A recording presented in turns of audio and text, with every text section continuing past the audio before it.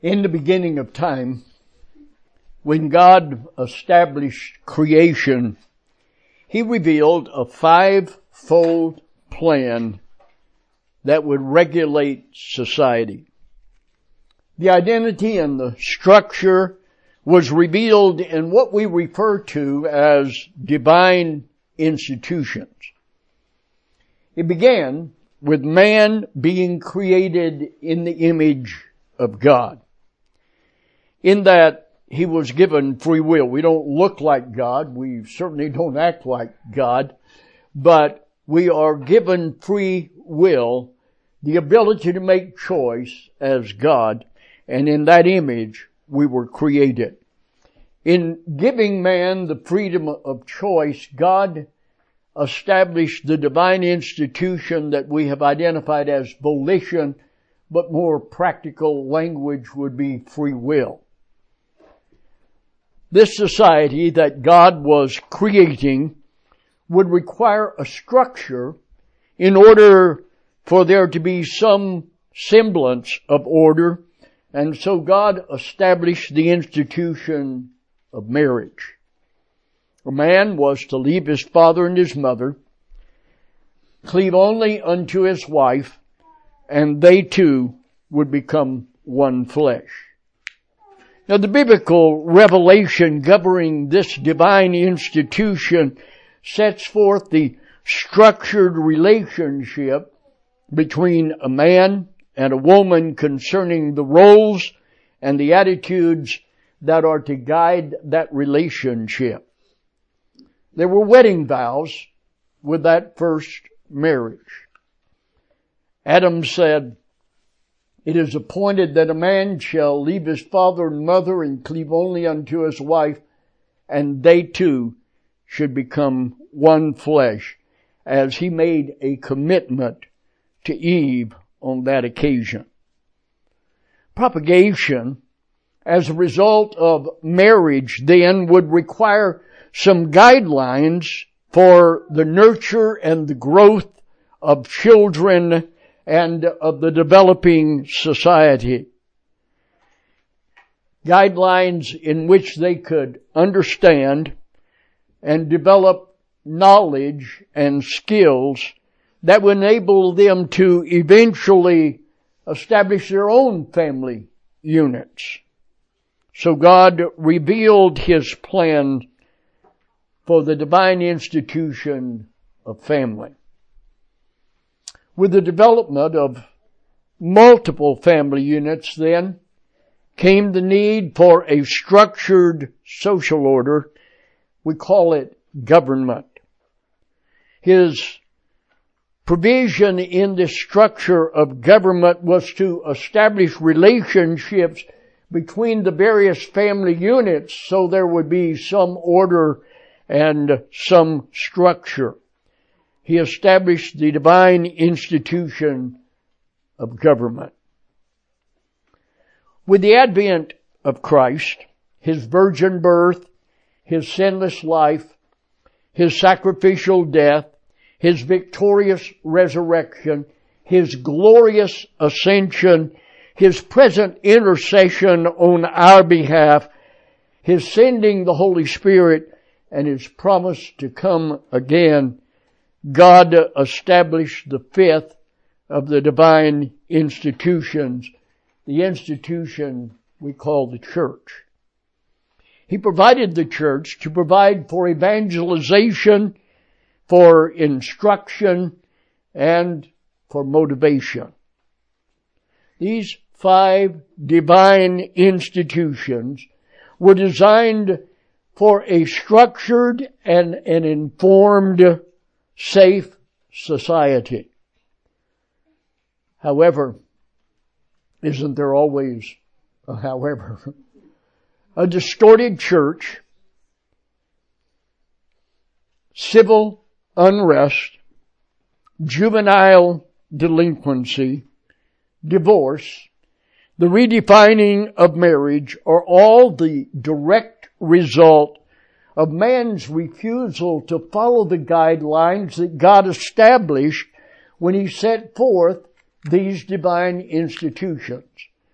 As a matter of fact, there's not 1 in 10,000 that could tell you the 5 divine institutions that God has established. Because not only have we not been taught about them, those of us who have been taught don't always follow them. Something that we have identified in our fallen nature as a result of Adam's sin. These departures from the structure that God established have resulted in then a society that is godless and anti-God in many respects. We find that through man's free will, he has made wrong choices. And as a result of those wrong choices that multiply within the structure of a society, there is then corrupt government that culminates in a distorted mission for the church. For not only has man been corrupted, but marriage has been corrupted. Along with that, the family has been corrupted, government has been corrupted, and the church, which was to be the guiding star, has also been corrupted. So look with me this morning at the challenge confronting the family in today's culture, which I've identified as a Mother's Day special. Proverbs chapter 31, beginning at verse 10, reads this way. Who can find a virtuous woman? For her price is far above rubies. The heart of her husband doth safely trust in her, so that he shall have no need for spoil. She will do him good and not evil all the days of her life. She seeketh wool and flax, and worketh willingly with her hands. She's like the merchant's ships. She bringeth her food from afar. She riseth also while it is yet night, and giveth meat to her household, and a portion to her maidens. She considereth a field, and buyeth it. With the fruit of her hands she planteth a vineyard. She girdeth her loins with strength, and strengtheneth her arms.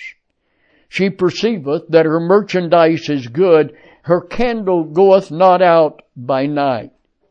She layeth hand to the spindle, and her hands hold the distaff. She stretcheth out her hand to the poor, yea, she reacheth forth her hands to the needy. She is not afraid of the snow for her household, for all her household are clothed with scarlet. She maketh herself coverings of tapestry. Her clothing is silk and purple. Her husband is known in the gates when he sitteth among the elders of the land. She maketh fine linen and selleth it, and delivereth girdles unto the merchant. Strength and honor are her clothing, and she shall rejoice in time to come. She opened her mouth with wisdom, and in her tongue is the law of kindness. She looketh well to the ways of her household, and eateth not the bread of idleness. Her children arise and call her blessed, her husband also, and he praiseth her. Many daughters have done virtuously, but thou excellest them all. Favor is deceitful, and beauty is vain. But a woman that feareth the Lord, she shall be praised. Give her of the fruit of her hands, and let her own works praise her in the gates. Yes, it's Mother's Day. And the village idiot has stolen her bouquet. The former First Lady, later a senator for the state of New York, and then Secretary of State, wrote a book titled, It Takes a Village.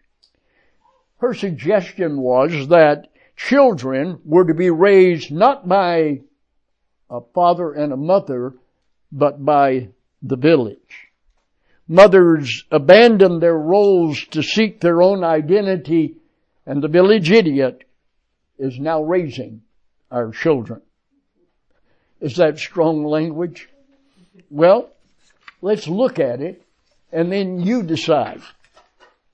The village idiot took over the classroom, threw out the standards of morality, taught the kids that Jane had two mamas, showed them how to have sex, distributed condoms, provided abortions when the condoms failed, undermined the distinctions between the sexes, redefined marriage, and now the idiot is confusing our children about who they are and are helping them to mutilate their own bodies in an attempt to change their sexual identity. Society's a mess. Government has gone haywire. The schools are cesspools of immorality and violence, but it all began at home when mothers stopped being mothers.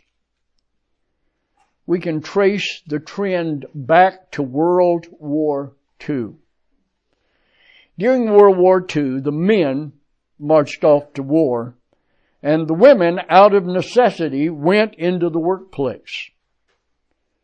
Left to themselves then, children die in the streets, they shoot up drugs, they have sex in their working mother's bedroom.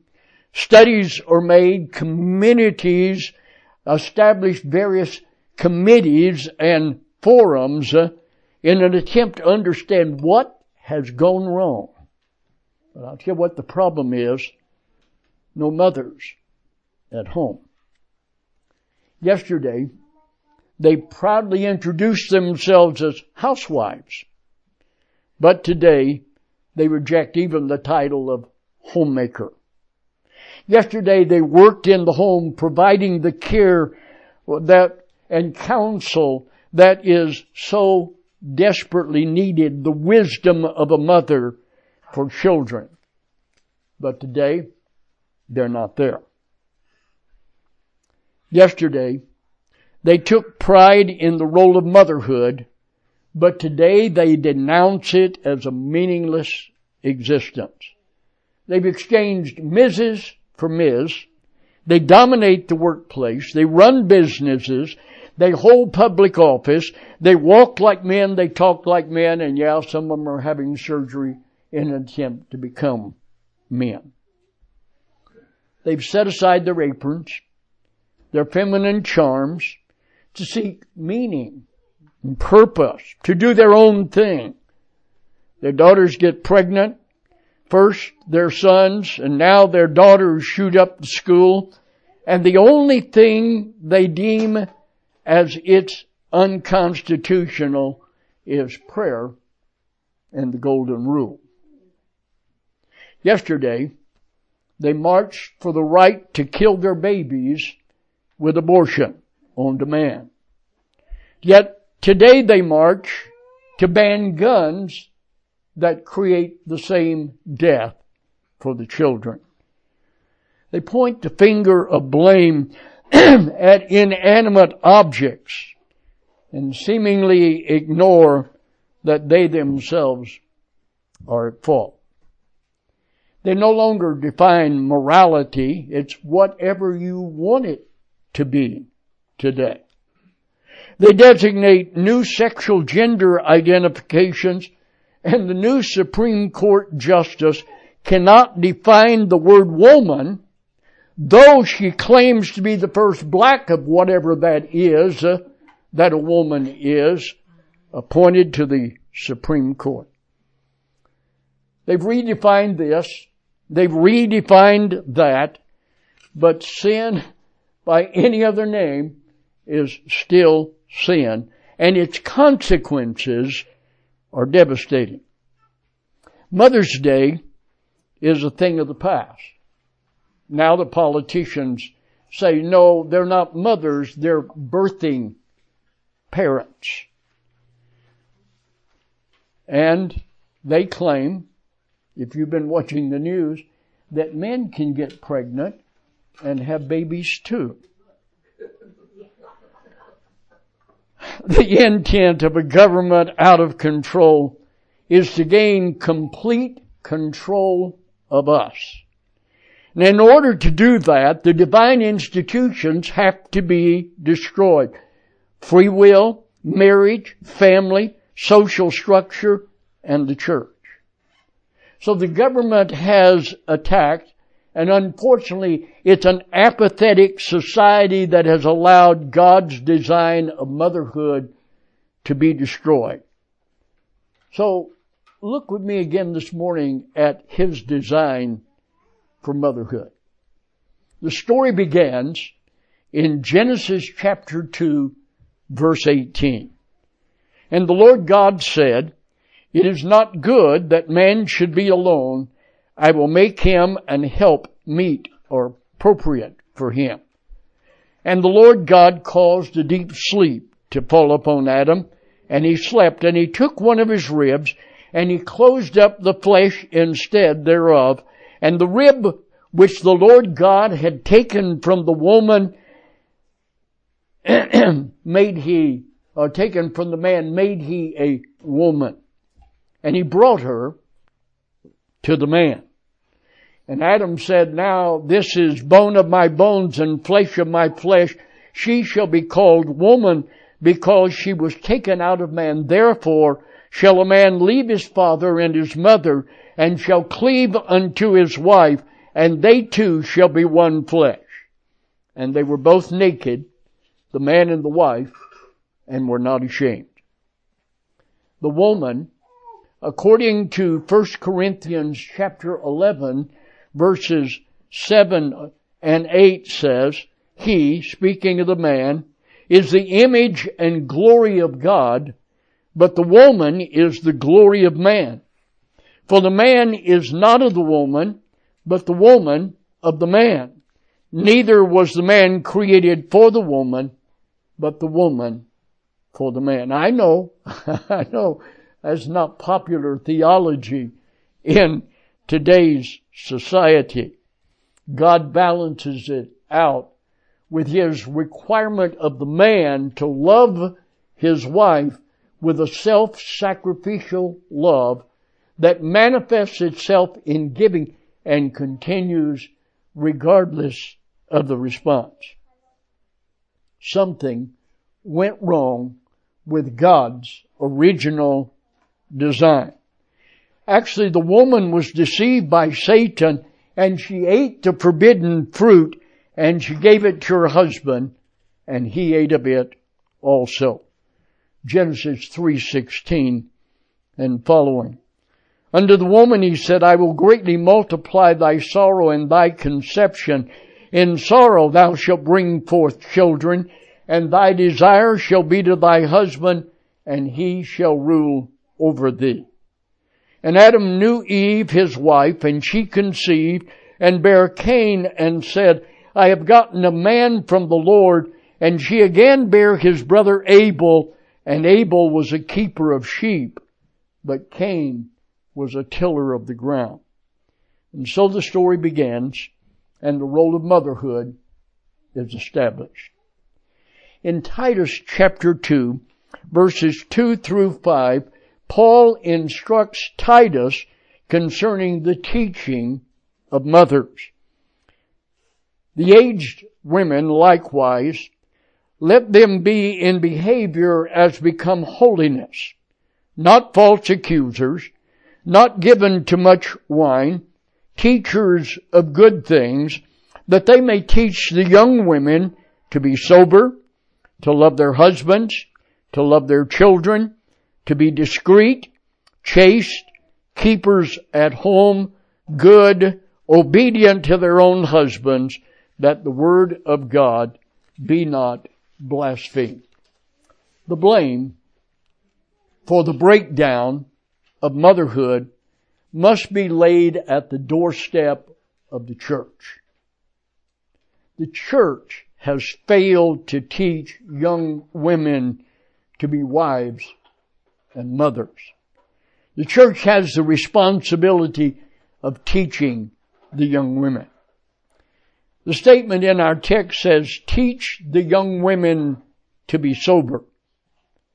That phrase is translated from the Greek word in which this New Testament was originally written. It is translated from sophro nizosin. Sophro nizosin. That word means to train through the cultivation of sound judgment in practical matters. A little different than our use of the word sober today. It means to train through the cultivation of sound judgment using common sense in practical matters.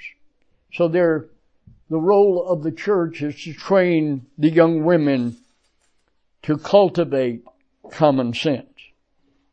Secondly, the role of the church is to teach them how to love their husbands. Philandros is the Greek word here.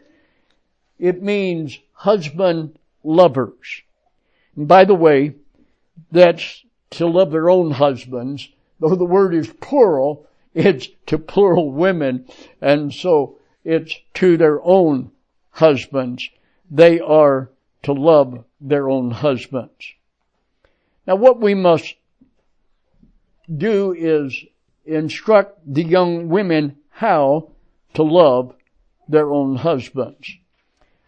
Now, the scripture says that the woman is to be submissive to the leadership of her husband in all things, but the qualifier for that is under the provision that God has given and the commandments and the instructions that God has given, she is to submit to his authority.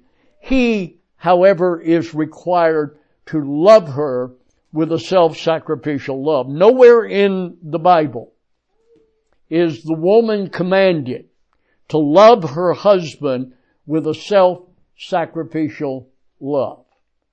Because the woman is required to submit to the role of her husband, he is the one that is required to love with a self-sacrificial love.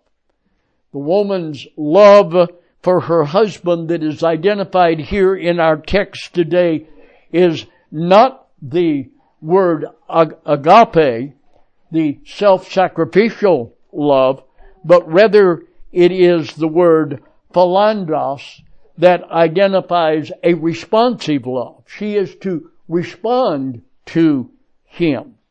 And that's a learned process. We see in the text that young women are to be taught how to respond to their husbands. And then the third listing is they are to be taught how to love their children. One would think that that was a natural, that a woman would just naturally have that innate understanding of how to love her children. But unfortunately, we're not in a perfect society. We're in a fallen world, and we are the product of a fallen race and are birth defective. And so there is the lack of that natural affection that manifests it in responding. And again, it's that word to respond, philo, to respond to the needs of the children. And then the church is instructed to teach the young women to be discreet. That word discreet here is sophronos. In the Greek, it means having the understanding of how to apply God's word knowledge to their circumstance or experience. Not a natural thing.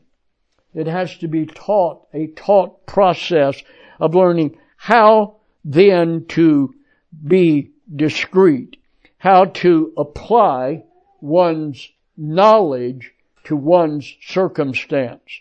We know to do good, but we don't do it. We need to understand the biblical principles that are set forth so that we behave in a manner that's more profitable to us rather than in our natural desire as a result of being a product of a fallen race. We make those wrong choices. And so we must learn not only what the Word of God says, but how it applies and how to apply it to our lives. And then Paul says to Titus, have the older women teach the younger women to be chaste. The word is hagnos, and it means set apart unto God for service. Each one of us has a role in God's plan, in our vocations, in our societal structure, in our family unit, in our government relationships.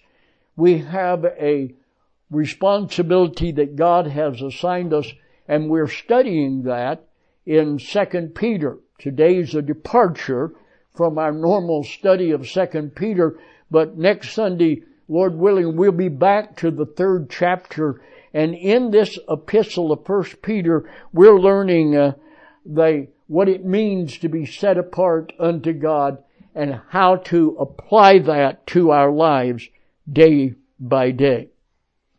And then Paul said, Titus, have the older women teach the younger women to be keepers at home. Oikorgus is the Greek word that's translated keepers at home. Now, I didn't intentionally kick over a can of worms, but I guess maybe I did. The reference is not to just keeping the house fit to live in, and notice I said not just that, but it implies that is part of the package, but it says homemaker. There's a difference between a housekeeper and a homemaker. And so the young women are to be trained in the art of turning a house into a home, into the techniques that are found in the Word of God for the structure that He has set up for our society. She is to be home as a homekeeper, and our circumstances in society has gotten such that that's almost an impossibility. It only comes with great sacrifice that can be achieved, with the cost of living and everything else that we have ventured into. It's a real challenge in today's society. And then the young women are to be taught to be good. The word agathos is the word that is translated good. It means good in whatever form in which it's found. It has intrinsic value. It identifies then a goodness of quality. So there is value no matter what form it may be found in. And then that one that trips up society so much today, obedient to their own husbands. Hupotasso nanas is the Greek word. It means subject to their own husbands. God has established a role of authority in all of society, and certainly it begins in the home. The husband is to be the head of the home, governed by self-sacrificial love that manifests itself in giving and continues to love regardless of the response. She is to submit to his role and not attempt to dominate him. Some women agree that the man is to be the head, but they consider themselves as the neck that turns the head. And that's not quite what God had in mind when He structured this. In all of society, there has to be a structure. And so, therefore, the man is required to love her with a self-sacrificial love. Women, you can't lose if your husband loves you with a self-sacrificial love that manifests itself in giving. Regardless of the circumstances, you can't lose in submitting that role of authority to him.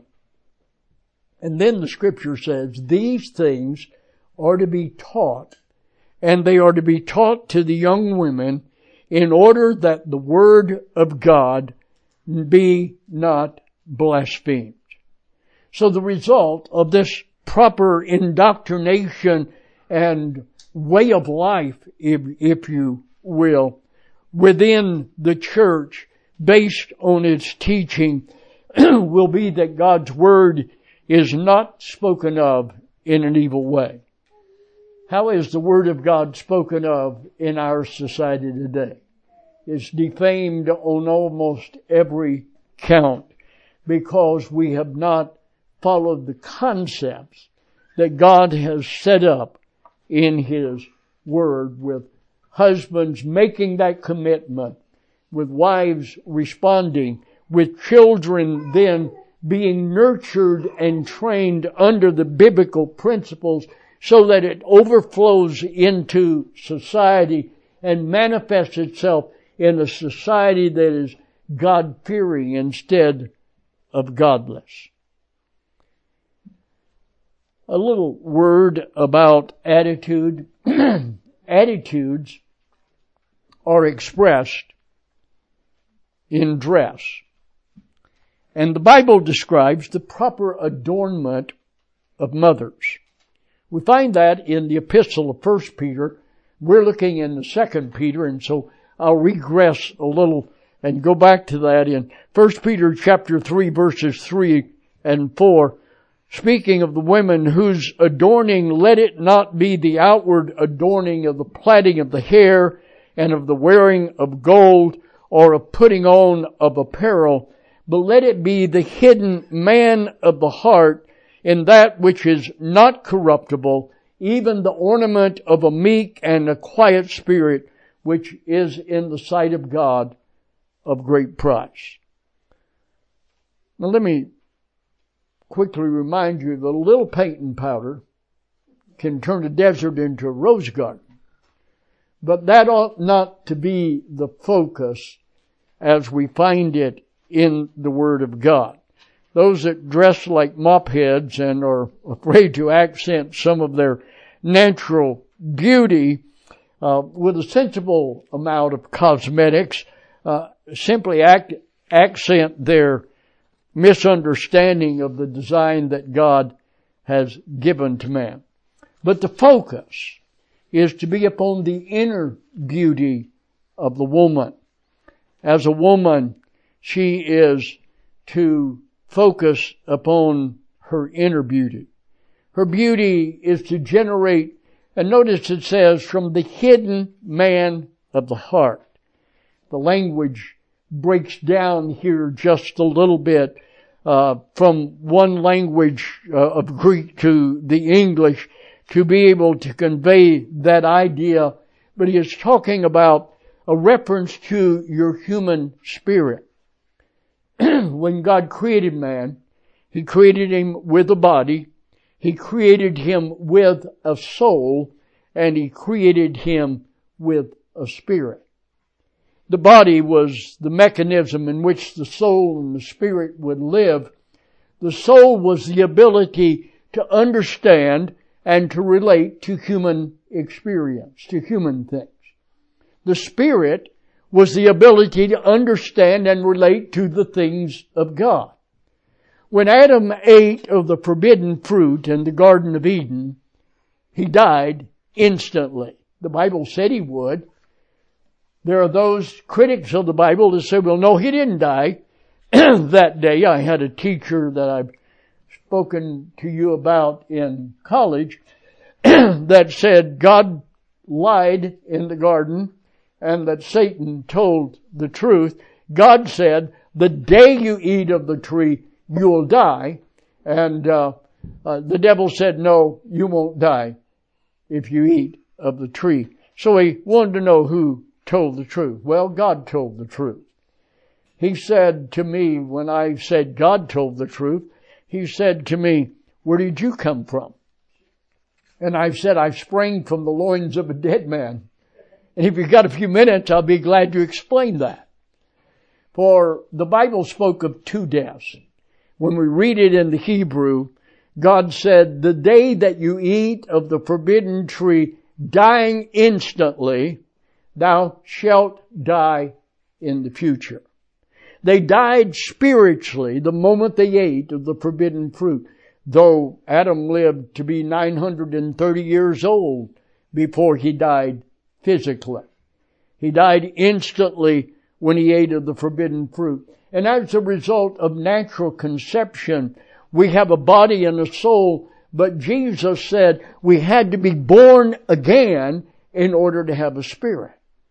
Jesus said to a ruler of the Jews, you're the teacher of Israel and you don't understand that you are dead spiritually until you have a new birth, and the new birth is yours as you call upon the name of Jesus for salvation. In that moment, you are born spiritually. So no longer are you just body and soul. You now have a spirit which is the capacity to understand the things of God. The unbeliever does not have that. It comes at salvation. But as a result of that new birth, we now have a human spirit, and the hidden man of the heart is an idiom that identifies the concept of those things that we accept and believe form our norms and our standards, dictate our behavior. That's the hidden man of the heart. The word heart, as we've looked before, refers to the right frontal lobe where our norms and standards are. Comprehension occurs in the left frontal lobe, but behavior is dictated in the right frontal lobe. And the transition of information from the left to the right is by faith. What we accept, what we place our dependency upon. A woman is going to reflect what she is in her heart. The human spirit, understanding the things of God and committing to those things of God, that forms the hidden man of the heart. Paul said that is not corruptible. The outward beauty fades, but as Peter reiterates with Paul, the inner beauty does not deteriorate through time, but rather increases. He describes then this further by saying, even the ornament of a meek and a quiet spirit. Peter gets to the point. A woman's real beauty is manifested in a meek and quiet spirit. The word meek is translated from the Greek word paureos, and it means gentle, mild. A person that's oriented to the concept of the application of grace, the willingness to pick up the responsibility and the cost of a relationship with another person. To assume that for yourself is to treat that person in grace. And this is the concept of the meek. It's the application of a grace attitude. And then he said, and a quiet spirit. Hasakios is the Greek word. It means tranquility that arises from within and is expressed outwardly. That's real beauty. A wife that does not yell back. Notice I said yell back. That indicates another concept that we'll have to wait till Father's Day to deal with. But rather, she doesn't lose it with her kids. She doesn't lose it with her husband. She develops that meek and quiet spirit. Sometimes I would prefer the yelling than the quietness that can generate in that relationship. Mothers control the destiny of the nations. It's not the hand that cradles a rock that's going to bring a nation down, but rather we see so much of that attempt in the Middle East. But rather, it's the hand that rocks the cradle that breaks a nation. Women in politics will not turn our nation back to the right path. It's mothers in the home that can accomplish that. Mothers once had the greatest influence on the nation because they molded their lives and the lives of the next generation with biblical principles. However, today it's the child care facility, the school, and the village idiot that molds that generation, and we're seeing the result of that on the news every day. When the children of Israel went in to possess the land that God had given them, the single instruction that God gave them to guarantee their preservation in this new land is found, given by Moses in Deuteronomy chapter 4. Verse 7 says, "For what nation is there so great, who hath God so nigh unto them, as the Lord our God is in all things that we call upon him for? And what nation is there so great, that hath statutes and judgments so righteous as all this law, when I set before you this day? Only take heed to thyself." Here's the instruction. "Keep thy soul diligently, lest thou forget the things which thine eyes have seen, lest they depart from thy heart all the days of thy life. But teach them to thy sons and thy sons' sons." Specifically, the day that thou stoodest before the Lord thy God in Horeb, when the Lord said unto me, "Gather me the people together, and I will make them hear my words, and they may learn to fear me all the days that they shall live upon the earth, and that they shall teach their children." When mothers abandoned their biblical role, the village idiot stepped forward and took over the rearing of our children. We've allowed a corrupt educational system that is idiotic in both its philosophy as well as its agenda. We've allowed that system to mold and shape the lives of our children. Liberalism and socialism control public education. Rejecting biblical truth, fundamental standards of morality, molding each developing generation into a godless society. The consequences of the village raising the child is clearly evident in all areas of our society today. To compensate for the supplanting of mothers, the village idiot places guards on campus, alarms society with reports of confiscated weapons by the thousands. It's not the weapons that need to be confiscated. It's the abandoned children that must be controlled. They need to be taught standards, accountability, the Creator, and as citizens of His universe. A godless society is the inevitable result of a motherless society. We need mature Christian women to train mothers to become wives and mothers, homemakers, cradle rockers, child molders, in order to turn our society back to Christ. It will not be in mass evangelistic campaigns or in the churches of America that a nation will return to God. It will be in the homes of America that this return will originate. That is, if it is to be.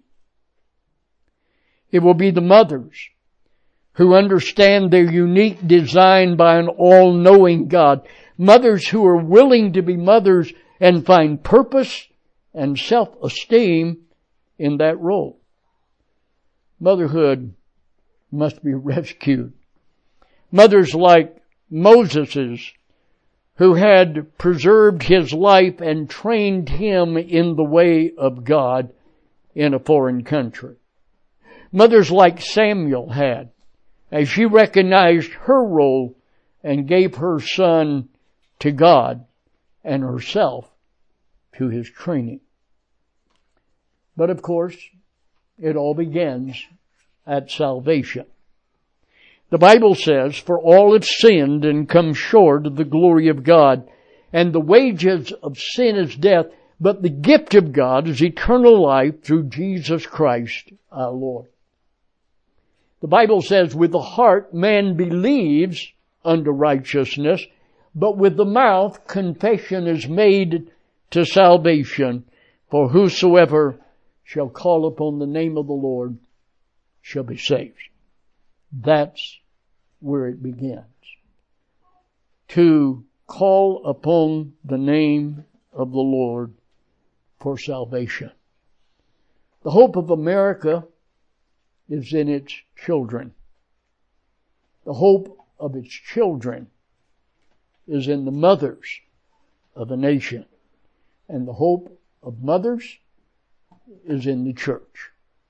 As we get back to the principles that God has established. Those principles that we study on a routine basis every Sunday here are the principles that will turn a society around.